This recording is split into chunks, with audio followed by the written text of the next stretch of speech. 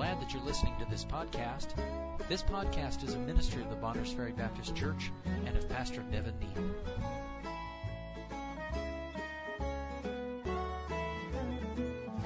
Stand with me then, if you would, please. Galatians chapter 3, beginning in verse 1.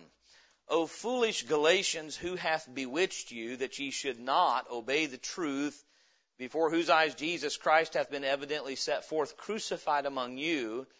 This only would I learn of you, received ye the Spirit by the works of the law, or by the hearing of faith? Are ye so foolish, having begun in the Spirit, are ye now made perfect by the flesh? Have ye suffered so many things, if it be yet in vain? Have you suffered so many things in vain, if it be yet in vain? He therefore that ministereth to you the Spirit, and worketh miracles among you, doeth he it by the works of the law, or by the hearing of faith? Even as Abraham believed God, and it was accounted to him for righteousness. Know ye therefore that they which are of faith, the same are the children of Abraham. And the Scripture, foreseeing that God would justify the heathen through faith, preached before the gospel unto Abraham, saying, In thee shall all nations be blessed. So then they which be of faith are blessed with faithful Abraham. For as many as are of the works of the law are under the curse. For it is written, Cursed is everyone that continueth not in all things which are written in the book of the law to do them, but that no man is justified by the law in the sight of God. It is evident, for the just shall live by faith.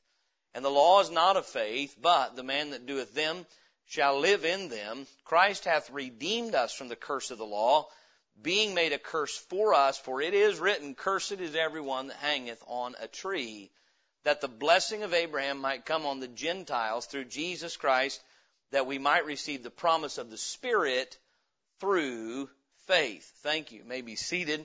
If you notice in those verses, the word faith is used repeatedly from the beginning all the way down through verse 14. And again, the contrast is formed. Is it by works, meaning by your natural ability and what you can do in and of yourself, or by faith? Faith is believing what God has promised and seeing God keep His promises. Now, we understand specifically he's referring to, going back here, the law of Moses. But there's a principle here as well. If I told you tonight, this is the Christian life, just do this and you will succeed at being a Christian. What I want you to do is you're going to come to church every time the doors are open. Sunday school, Sunday morning, Sunday evening, and midweek service. Every meeting we have, I want you to be here. Is there anything wrong with doing those things? But this is what you're going to do to succeed. You make sure that you attend church like you should. You're going to read every morning. You're not only going to read, you're going to get on the Bible reading schedule we have posted in the bulletin. That's the schedule you need to use. And if you don't use that schedule, that's okay, but you have to schedule and you have to go through your Bible at least once a year. That's a good thing, right? It's a good thing. You have to schedule 15-minute prayer times, 3 intervals during every day. And then make sure you pass out at least 5 gospel tracts a week. You say, Pastor, you're preaching against your own preaching. You tell us we need to do all these things. We do. I say, whether it's 5 a week or 1 a week or 25 a week, we should be giving out the gospel. But if I said, if you do those things, that means you're a good Christian. Let me ask you a question. Is it possible for someone to read their Bible every morning using the bulletin schedule, pray over the missionary in the bulletin, pray over the government leader in the bulletin, pray 3 times a day in 15-minute intervals, give out 5 gospel tracts a week and attend every service, and be living in absolute disobedience to God? It is. It is absolutely possible. While those things are good to do, could a lost person do everything I just said? They could. Could they do it in the power of their flesh? Just like a lost person can modify their diet. Now again, all those things are right. And by the way, all the things I just mentioned can help you have a successful Christian life. I don't believe you'll have a successful Christian life without those things. But doing them, merely going through the motions of doing them, number 1, doesn't save you. Number 2, doesn't keep you saved.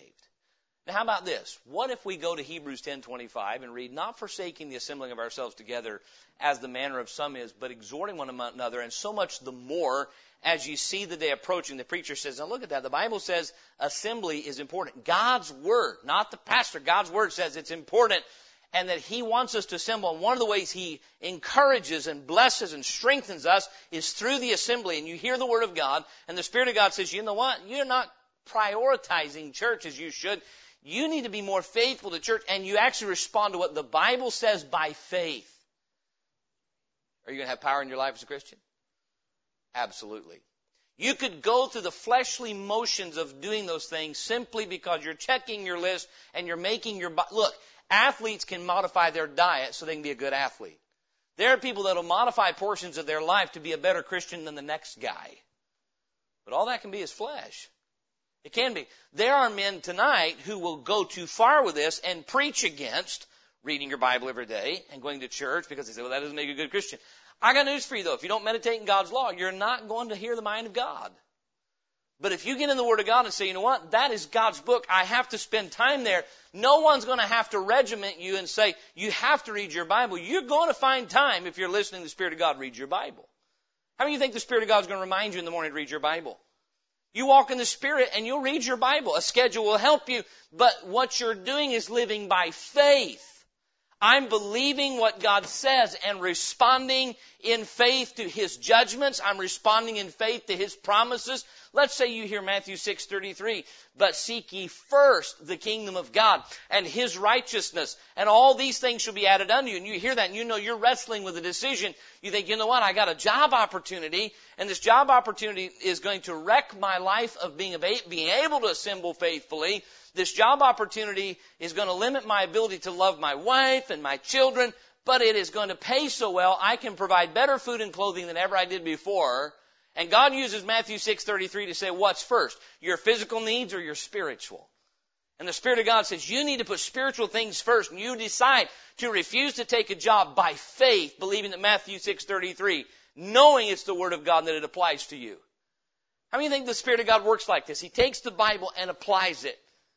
And when we respond in faith, friend, that's the Christian life. That's how you got saved. The Spirit of God declared to you through His Word what sin is. You saw it in your life and you believed He was telling you the truth about you being a sinner, about your condemnation, you're deserving to go to hell, and that Jesus Christ was the only way. And when you believed Him, Jesus Christ gave you His Holy Spirit not only to save you and seal you, but to guide you and deliver you and empower you to live for Him.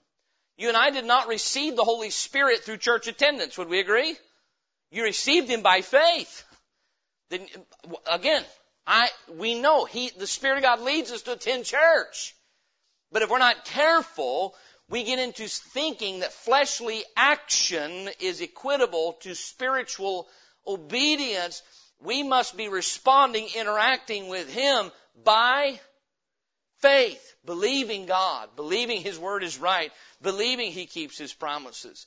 It is faith which worketh by love that the Christian life is all about. And so having said all of that, that's the context we're getting this in tonight. Let's go back and read through these verses again. I'll give you some points tonight, some things to consider from this text.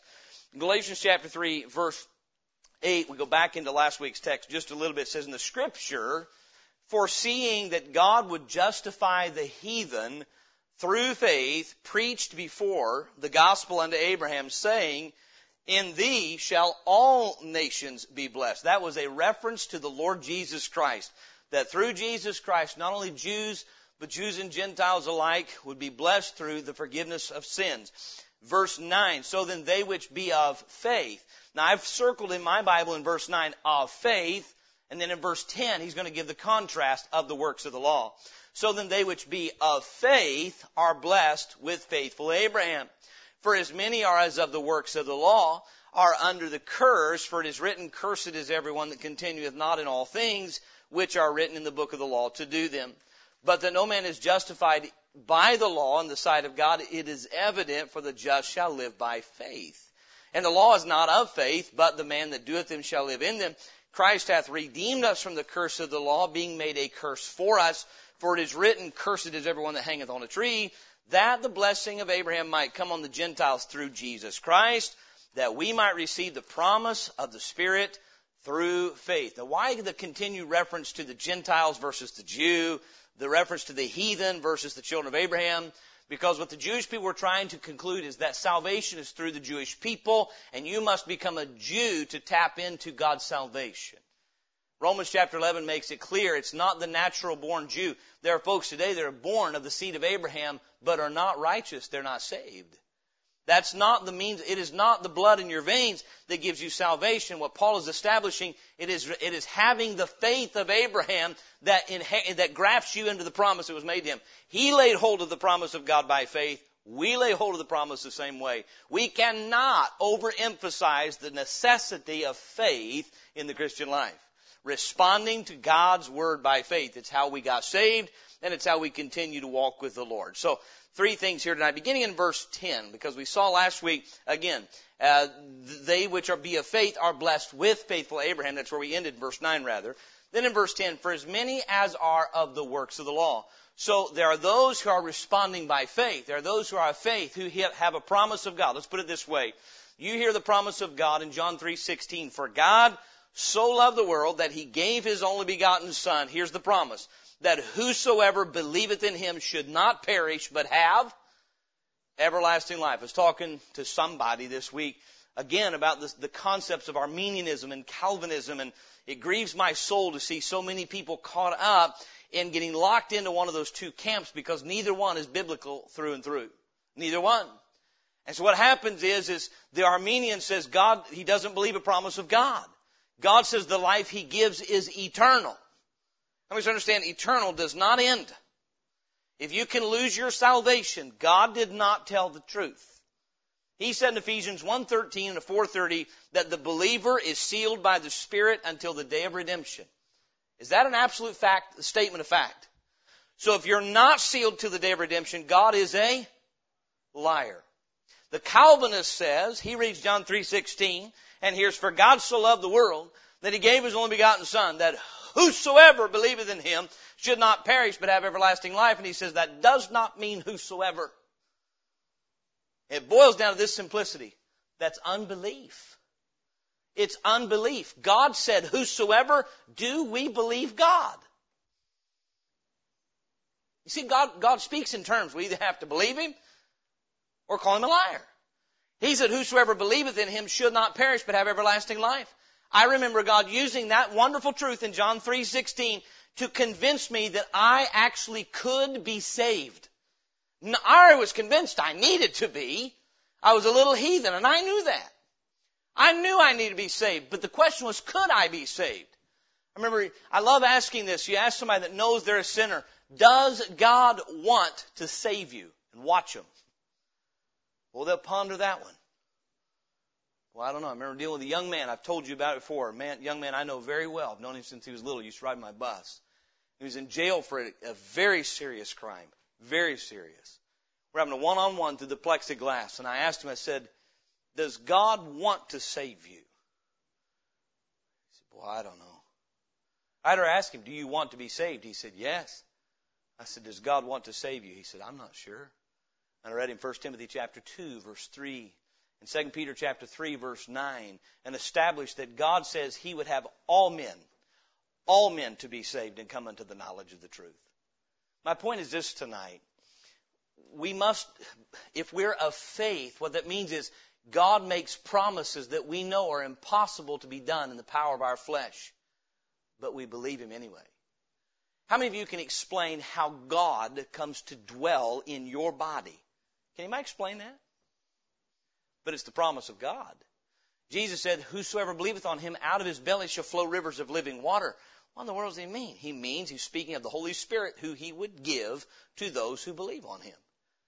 Do we actually believe God when he says, when I trust Christ, he gives the Holy Spirit to dwell in me? It boils down to, do I believe the promise of God? So, am I going to be of faith? God told Abraham, in thee shall all nations, all families of the earth be blessed. You know what Abraham did? He believed God. He believed that God through him would bless all the families of the earth through a child that he didn't have yet. Here in Sarah, too old to have children, but he believed God would do what God said. Meaning, Abraham didn't do anything to get that promise. He just believed it. You and I didn't do anything to get salvation. We just believed it when God said, I'll save you. I'll make you righteous if you'll trust my Son. And so then, those that are of faith, we respond to the promises of God just like Abraham responded to the promise of God. God says, whosoever shall call upon the name of the Lord shall be saved. If you are of faith and you know, that means if I call on Christ, he will save me. When I was convinced of that, you know what I did? I called on Christ. I prayed a simple child's prayer and said, Lord Jesus, please save me from my sin. I'm going to hell. And He did. To this day, I don't remember the exact words I used. I know why I called, because I believed He would hear me and I believed He would save me. And He keeps His word. What has happened is the Galatians had done the same thing. They had believed the promise of God concerning salvation. There are also promises of God concerning victory, concerning cleanliness, concerning sanctification, concerning power to serve. All these things are ours in Scripture, but they had stopped believing God's promises as applied by His Holy Spirit, and we're going back to the rigors of the law of Moses, circumcision and dietary laws, and these things that we're about typifying and saying, no, it's not about keeping these things. It's about faith in a living person. How many of you think the Lord Jesus Christ has the ability to manage the lives of His children? The law treats Jesus like He's dead. Like He cannot communicate to us, direct us, and enable us to live the life He wants us to live. And so then, our first point tonight that we're going to look at in verse 10 is the damnation of the law. You know what the law does to those who are under it? The Bible says, they which be of faith are blessed with faithful Abraham. Verse 10, for as many as are of the works of the law, meaning you've decided, no, I'm not going to trust God to do for me. I am going to perform for God. For as many as are of the works of the law are under the curse. For it is written, cursed is everyone that continueth not in all things which are written in the book of the law, to do them. We read this verse this morning. That is a mouthful. The Bible says, here's the curse of the law. If you're going to justify yourself through obedience to the law, you have to continue in all things that are written in the law.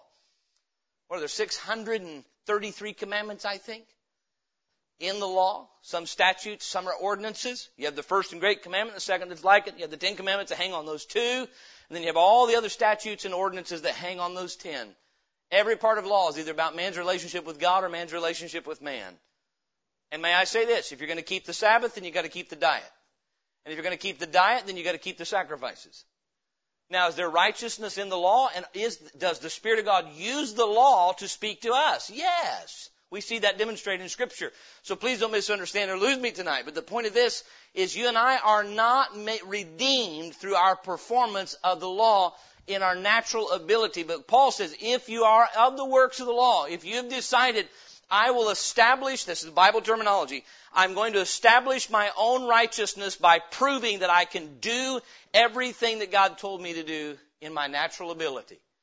Without the aid of the Spirit of God, without the presence of the Spirit of God, without the power of the Spirit of God, I can do what God told me to do. I will simply perform an obedient life.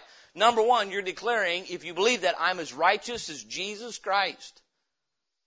And if you are under the works of the law, Paul said, then you're cursed.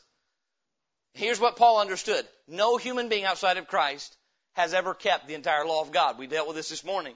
For as many as are of the works of the law, meaning you're going to go back, take the law of Moses as your standard of righteousness and conform yourself to it. You're cursed, because if you don't keep it all, you're condemned.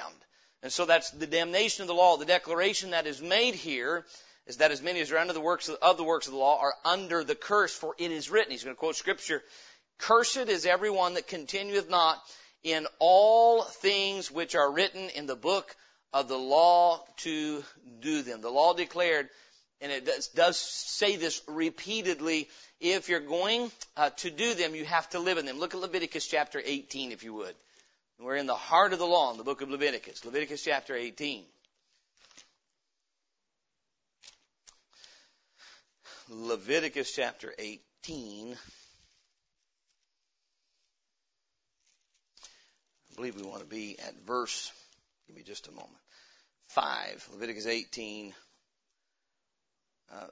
let's back to verse 4. Ye shall do my judgments and keep my ordinances to walk therein. I am the Lord your God. Ye shall therefore keep my statutes and my judgments, which if a man do, he shall live in them. I am the Lord. Meaning, you've got to do them to have life by them. I'll repeat this, and I know it's a bit redundant with the themes we've had in the preaching and morning and night and last week. But how many people have you said? I remember meeting a man over in Washington one day, and I didn't know him from Adam. We pulled in. We'd gone to buy something through Craigslist, my dad and I pulled the wrong property first. And we get in a conversation, the guy starts talking about spiritual things. Maybe I hand him a gospel tract. And he was someone who believed in keeping the Sabbath.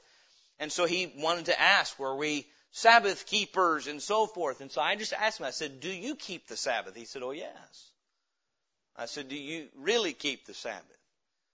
He said, well, yeah, we keep the Sabbath. I said, so you don't ever light a fire on a Friday evening now, do you? Well, I mean, he starts backtracking. Here's the thing. Let me ask you something. Would you be cursed for lighting a fire after 6 p.m. on Friday evening or Saturday morning by the Jewish law? Under the law, we have an example of a man who went and gathered sticks on the Sabbath day and lit a fire, and he got stoned to death. See, that's cruel. That's justice. Had God said, no work on Saturday? Now, how many law keepers do you know? Not one. How many people who claim to keep the Sabbath today actually keep it? Not one. And so the point is, if you're going to keep the law, you got to keep the law. But if we're going to follow Christ, and by the way, Christ is not in conflict. We who are of faith keep the spirit of the law, which is far better than the letter. Amen? And so my point is this tonight. The declaration is, if you're going to be under the law, then the law demands complete and perfect obedience. Again, cursed is everyone that continueth not in all things which are written in the book of the law to do them. If you're going to be redeemed by obedience to the law, it's all or none. Again, very quickly, James 2:10. Again, I understand we're repeating much of what we said this morning. It's just the overlap we have because of where we're preaching right now. James chapter 2, verse 10. James 2, verse 10. The Bible says, for whosoever shall keep the whole law and yet offend in one point, he is guilty of all. Now again, it doesn't take a lot of thought. Jeff was talking to our first man today, young man. He was asking him about keeping the law. And he asked him, have you ever lied? And the man said, well, probably. I think we all felt sure. No, there's no probably. Have you ever stolen? He said, well, not that I can remember. He said, well, have you always honored and obeyed your parents perfectly? What they wanted, the way they wanted. He just grinned. Nah, I haven't got that one. Now let's be judges tonight, shall we? According to God's law and God's judgment, what is that man who acknowledged, I've probably lied and no doubt dishonored and disobeyed my parents? Is he a lawbreaker? Is he under the curse? As we all are. Offense in one point, we're now lawbreakers. Let's use the law of the land. A law that's not nearly as righteous and holy as God's. How many law-abiding citizens do we have in this room tonight? By the strictest definition. How many of you have ever exceeded the speed limit and you knew you were exceeding the speed limit and you did not immediately stop exceeding the speed limit? How many of you since July of last year have ever picked up your cell phone while you were driving? I have the hardest time with that one. Like, stop, leave it alone. They changed the law. We're not allowed to do that anymore. You know what we are? We're lawbreakers. Our law just has to decide who they're going to prosecute and who they're not. And so they go after the big fish, right? Don't become a big fish if you don't want to get caught by the law, right? That's not the way it works with God's law. God is perfectly just. He's not going to say, you just disobeyed your parents 200 or 300 times. No big deal. By the way, it's probably a minimum for most of us. Truth. The fact is, if you're going to be under the law, Paul says some of you are going back and circumcising your children because you think that makes you a perfect Christian. You got saved by faith, what God would do for you, but now you're proving your own righteousness again by going back under the law. He said, I'm going to tell you, if you're going to go back to the law, you have to go back and keep it all. And if you're under the law, you're under the curse. Because God says, unless you keep it all, all the law can do is prove you guilty and cursed. That's the damnation of the law. Number 2, the deficiency of the law. Look at verses 11 and 12. But that no man is justified by the law in the sight of God, it is evident, for the just shall live by faith. And the law is not of faith, but the man that doeth them. That's what we just read in Leviticus 18, verse 5. The man that doeth them shall live in them. Meaning, the law is about perform or die. You either do or die. That's exactly what the law says. Here's the blessing. Do all the things I tell you, and I will bless you. Don't do the things I tell you, and I will curse you. And we know the curse came on the individuals, and the curse came on the nation because they failed to keep God's law. Now, do not misunderstand. We're not speaking evil of the law tonight. The law is good, but its intent was never to save you. And so, therefore, it cannot. The law is not of faith. God established a law as a proof of mankind. It proves what we are. It's why it's called a schoolmaster. It's to instruct us and to give us light as to our condemned state. It would be like this. If tonight Benson said, I am strong enough to pick up that piano by myself. Let's see, I said, we need the piano moved tonight. Anybody can do that? Benson says, I can. I say, really? He says, I can. I can move that big grand piano. Can you do that? But let's say he said, yeah, I can do it. And everybody here knows that Benson's not able to move that grand piano. You know what I'm going to do as a dad? You know the first thing I'm going to do? Okay. Then I command you, I require you, go pick it up and move it. Now, am I doing that because I really believe he can and I want to use him to move the piano? Or did I just make a commandment to prove what he is? You know, before the law, many a man had the idea, I'm good. I'm righteous. After the law, many a man has the idea, I'm good. I'm righteous. God says, okay, let's have a test of that. Let's prove whether or not you are good. Thou shalt have no other gods before thee. Thou shalt not covet. Thou shalt not steal. Thou shalt not bear false witness against thy neighbor. How many of us know those are good laws? And he says, all right, bear it. Pick up the yoke of the burden of the law, and you pull it if you may. Knowing we could not. Knowing we could not. He created a law in order to show us it's not of faith. God doesn't say, trust me and I will empower you under the law. He says, do what I say or die. And so the law is not of faith. And so we look at a few things here in verse 11 and 12. He says, but that no man is justified by the law on the side of God it is evident. For the just shall live by doing or by faith. Faith is trusting God to do what he says he'll do, not trusting us to do what God says for us to do, but trusting him. And then he goes on saying the law is not of faith, but the man that doeth them shall live in them. And so again, establishing the law is not about trust, it's about performance. It is commanding a natural man to do what he cannot. Let's look, if you would, quickly at Romans chapter 8 with me. We're talking about what the law cannot do. Now, the law is not weak because it is evil. The law is weak because we are evil. All right? My commandment for Benson to move the piano would not result in Benson moving the piano because it's a bad command, but because he would not have the power to perform. There's nothing wrong with the command, especially that command is to prove out the truth. But the fact of the matter is, Romans chapter 8 tells us where the law is weak, why it cannot perform. Verse 1 of Romans 8, there's therefore now no condemnation to them which are in Christ Jesus, who walk not after the flesh, meaning not in dependence on their natural man and my own ability, meaning what I am born without being born again. That's walking after the flesh. Who walk not after the flesh, but after the Spirit.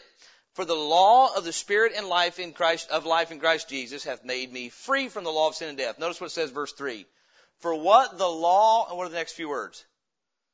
Could not do, in that it was weak through the flesh. God sending his own Son in the likeness of sinful flesh, and for sin condemned sin in the flesh. Verse 4, that the righteousness of the law might be fulfilled in us who walk not after the flesh, but after the Spirit. Meaning what we are naturally is incapable of performing the righteous demands of the law, but Christ is not incapable, and through him we receive the Holy Spirit who makes us capable of fulfilling the righteousness of the law. You are neither saved by yourself, the Spirit of God gave you eternal life upon what? Faith. You know how we grow spiritually? Faith in his enabling power. So I'll say this tonight.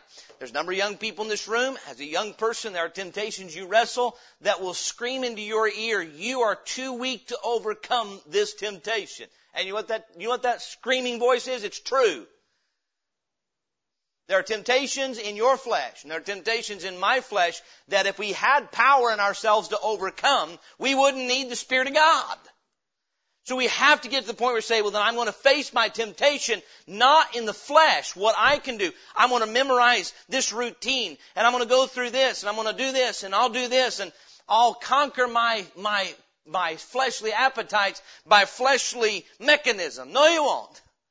What you can do is lay hold of the promises of God. Philippians 4:13, I can do all things through Christ, which strengtheneth me. You can get on your knees and pray and say, Lord Jesus, you know that today I'm going to face this temptation. I have succumbed to it more times than I can remember, more times than I can count. But you promised me, Lord, that if I would come boldly to you, you'd give me grace and mercy to help in time of need. And today I'm going to want to do something that I know in my conscience I should not do. But I believe you can give me the power to overcome it.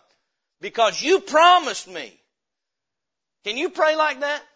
Lord, you promised me there's no temptation that has taken me that's not common, but that you'll make a way to escape. Lord, I'm asking you to, by your Holy Spirit today, show me the way to escape so that today is the day I don't succumb to the temptation today. But again, would you help me? And then when you conquer your temptation, you know who did it?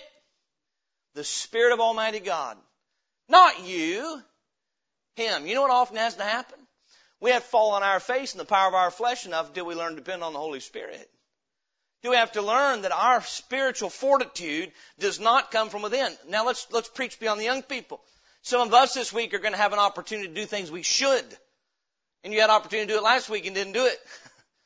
A lost person we encountered and we should have given the gospel. We know what we ought to do. Therefore, to him that knoweth to do good and doeth it not, to him it is sin. James 4:17. Some of us say, Lord, you know this week I'm going to have the opportunity to speak to some lost soul about their need. And you know that I'm a coward. And you know that I'm afraid. And you know that I don't want to speak up. But I also know that I should. Now, Lord, you said that we would receive power after your Holy Spirit comes upon us to witness for you. And I'm asking you in Christ's precious name, would you give me his boldness? That's living by faith. Because you said if I'd come boldly to your throne, you'd give me grace and mercy to help in time of need. I need courage.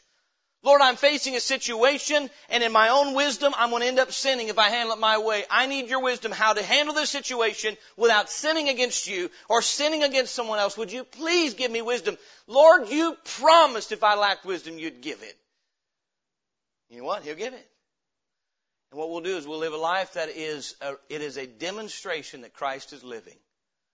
Rather than, look how excellent I am at carrying out a righteous life.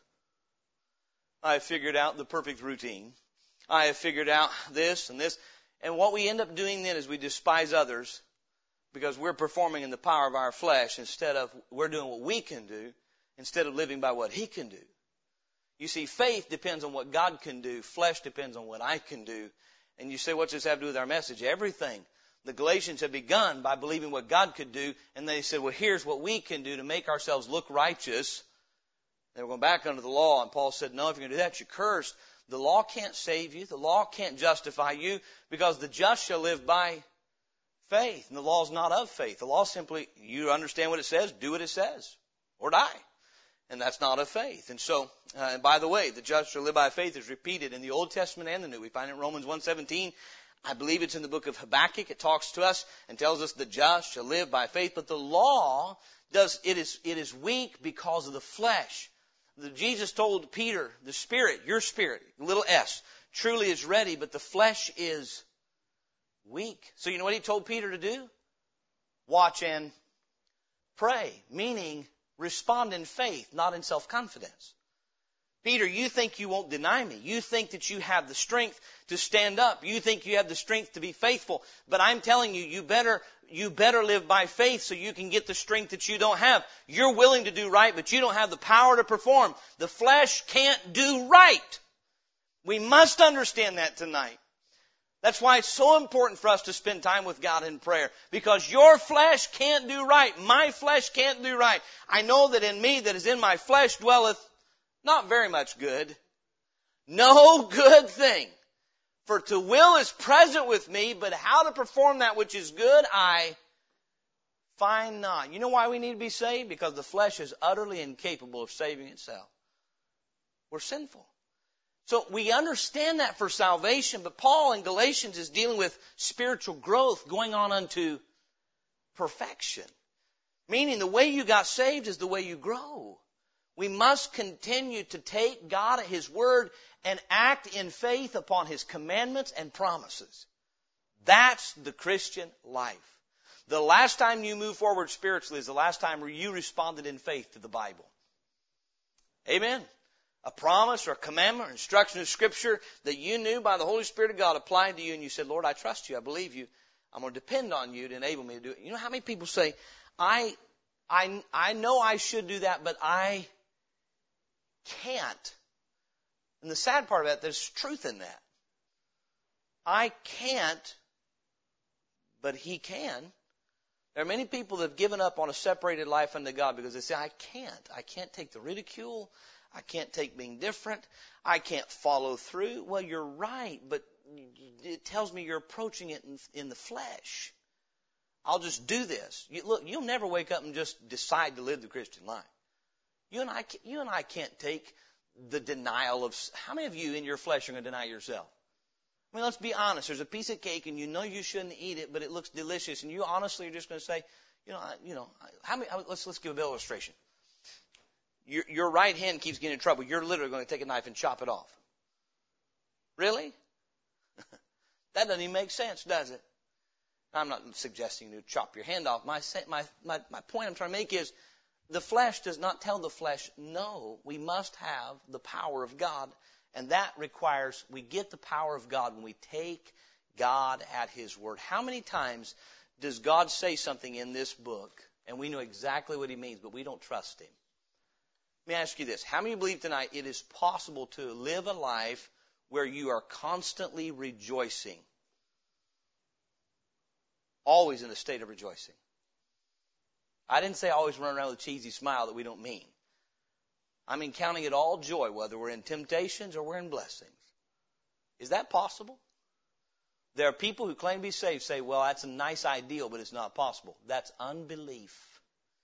Because He said, rejoice evermore. In all we rejoice. And again I say, rejoice. We are told rejoice. We're to give thanks in all things and for all things. And yet we'll write that off as that's not possible. There are some basic instructions that are specifically applied to blood-bought, born-again believers about how we ought to live our lives. What we ought to do as far as staying clean. I know of people who say it's impossible for a young person today to live a pure life. That's unbelief. Then why did God say to keep ourselves pure? Why did God say, touch not the unclean thing? Young person, if you're here tonight and you think that it's impossible for you to live a pure and sanctified life, check where you're not believing God. Because God called you to holiness, not defilement, if you're saved. And there are some who would say, that's legalism. No, friend. No. This I say then, walk in the Spirit and you shall not fulfill the lust of the flesh. That's Galatians.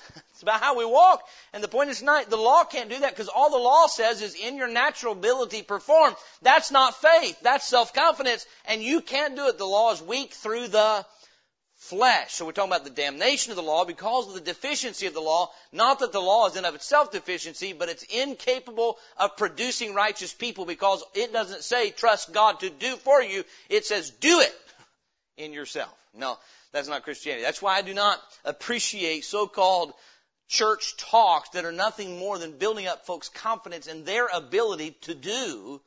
We need confidence in God's ability to keep His own word.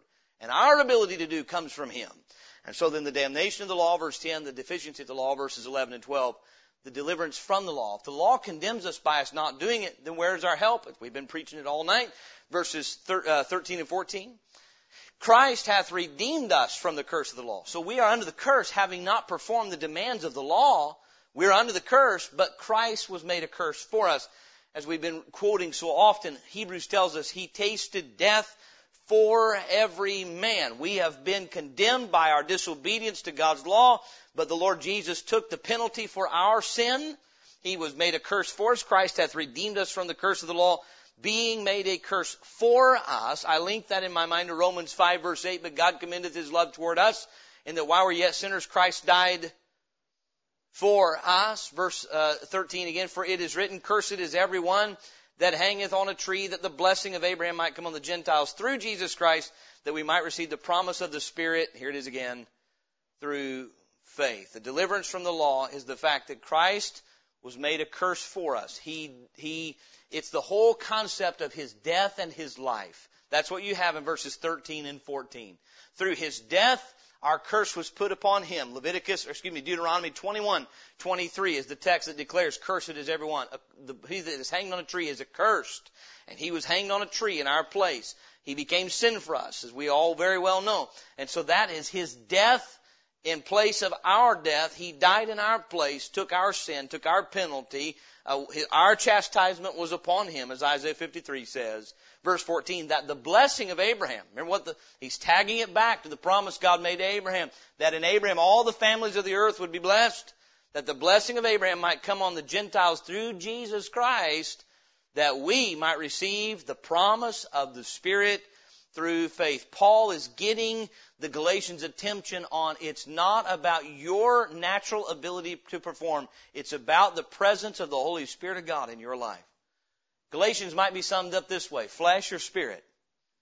What you and I do, how many of us would tell somebody that they think they are being saved from the condemnation and the wrath of God through their religious performance? How many of us would say, you are deceived? But how many people think that's how you continue the Christian life? I got saved by faith in Christ, but I am a perfect Christian by my ability to schedule and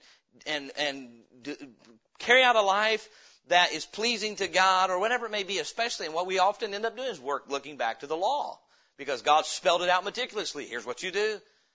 And what happens is Paul says, no, it's not about your fleshly ability. It's about the Spirit of God, and you receive the Holy Spirit by faith. And so Galatians chapter 3, verse 13 is dealing with the fact he died for us. Galatians 3:14 is dealing with the fact that he lives for us. The presence of the Holy Spirit is the demonstration of the life of Jesus Christ. So go to Romans 5. We just quoted part of that. I'm going to read these verses together. Romans 5, 8 through 10. And I wish and hope every Christian could get a hold of this, because many a time as saved people, we get a hold of the fact that now that I'm saved, I ought to be living right. I should be living a life of obedience to the Lord. And you might be there with Paul and say, I'm willing, but I'm not able to perform. I'm willing as a young person to honor and obey my parents, but I still dishonor and disobey. I'm willing, but I don't have the power to perform. Well, what's the golden key? The presence of the Holy Spirit and your response to Him by faith. Again, I'll ask you, does a living person have a difficult time communicating their mind and their will? So do we really believe Christ is living tonight? Do we really believe that we have His Holy Spirit within us to make known His mind and will to us in every facet of our lives? You know what? God gave a law, and it contains 630 some odd commandments, right? Touching so many parts of their life. But you realize the commandments of the Holy Spirit of God in your life are endless. He doesn't just give 633 statutes and say, do your best to do these. No. If we'll submit to Him and mind Him, He'll command every facet of our life. He'll command and direct. He'll let you know when the thoughts you're having are not pleasing to Him. And He'll take Scripture to validate it to you. This is why you shouldn't be thinking that way. You realize the Spirit of God is so much, the living Son of God communicating with us by the presence of the Holy Spirit is so much better than trying to conform to the law. We still have His law, but it's directly from Him, from the author. And so then, through His Word. Romans chapter 5, verses 8 through 10. But God commendeth His love toward us, and that while we were yet sinners, Christ died for us. He became a curse for us. Much more than being now justified by His blood, we shall be saved from wrath through Him.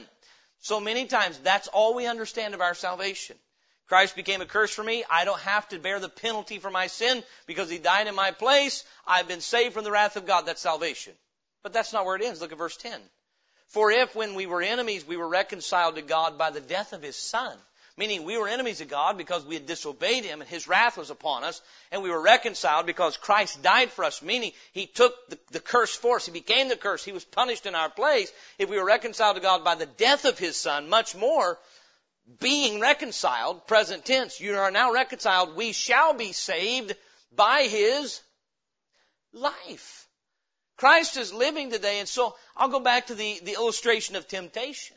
When you face temptation this week, something that's coming upon you and your flesh craves something that in your conscience you know is sin, and you tell yourself, don't do that. And in order not to do that, I'll do this and I'll do this. And by the way, the Lord will lead us to respond, but My point is, if we're in the power of our flesh saying, here's what I will do to conquer my temptation, it won't work. Peter assured himself, though he would be tempted to deny Christ, I will not, he said. How do you think Peter meant it when he said, I will not deny you? How do you think he was sincere? But he did it anyway. You know why? Who did Peter rely on to not deny Christ? Peter or Christ? He relied on Peter, and therefore he failed. So if we will approach it this way, you know what? Whatever temptation I'm facing this week, has Christ faced it? Let's act in faith. Has Christ faced the temptation you're facing this week? He has. Did he overcome it? So he succeeded where you have failed. Then shouldn't we rely on him to give us his strength by his Spirit to overcome my temptation? That's how we're saved by his life. We're saved from wrath by his death. That's the penalty for sin. We're saved from the power of sin by his life. I'm going to tell you something. The living Son of God is so much better. His life and sufficiency is ever available. How do we access it? What is our part? It's faith. The just shall live by faith. I must trust God. I must put my confidence in his word, in his wisdom, in his power, in his strength. May I say this? A life lived by faith in Jesus Christ will always be fulfilled because he will never disappoint your trust in him. Never. Those who put their trust in Christ are never going to be ashamed. Amen? Never. Because he never fails those who take him at his word. Are we living by faith tonight, or are we living by flesh? The Galatians were trying to find rituals to replace faith. Rituals do not replace faith. They don't replace faith for salvation, but they don't replace faith for spiritual growth and perfection either. Spiritual rituals are not the same as responding to God by faith. It's called abiding in him, walking with him.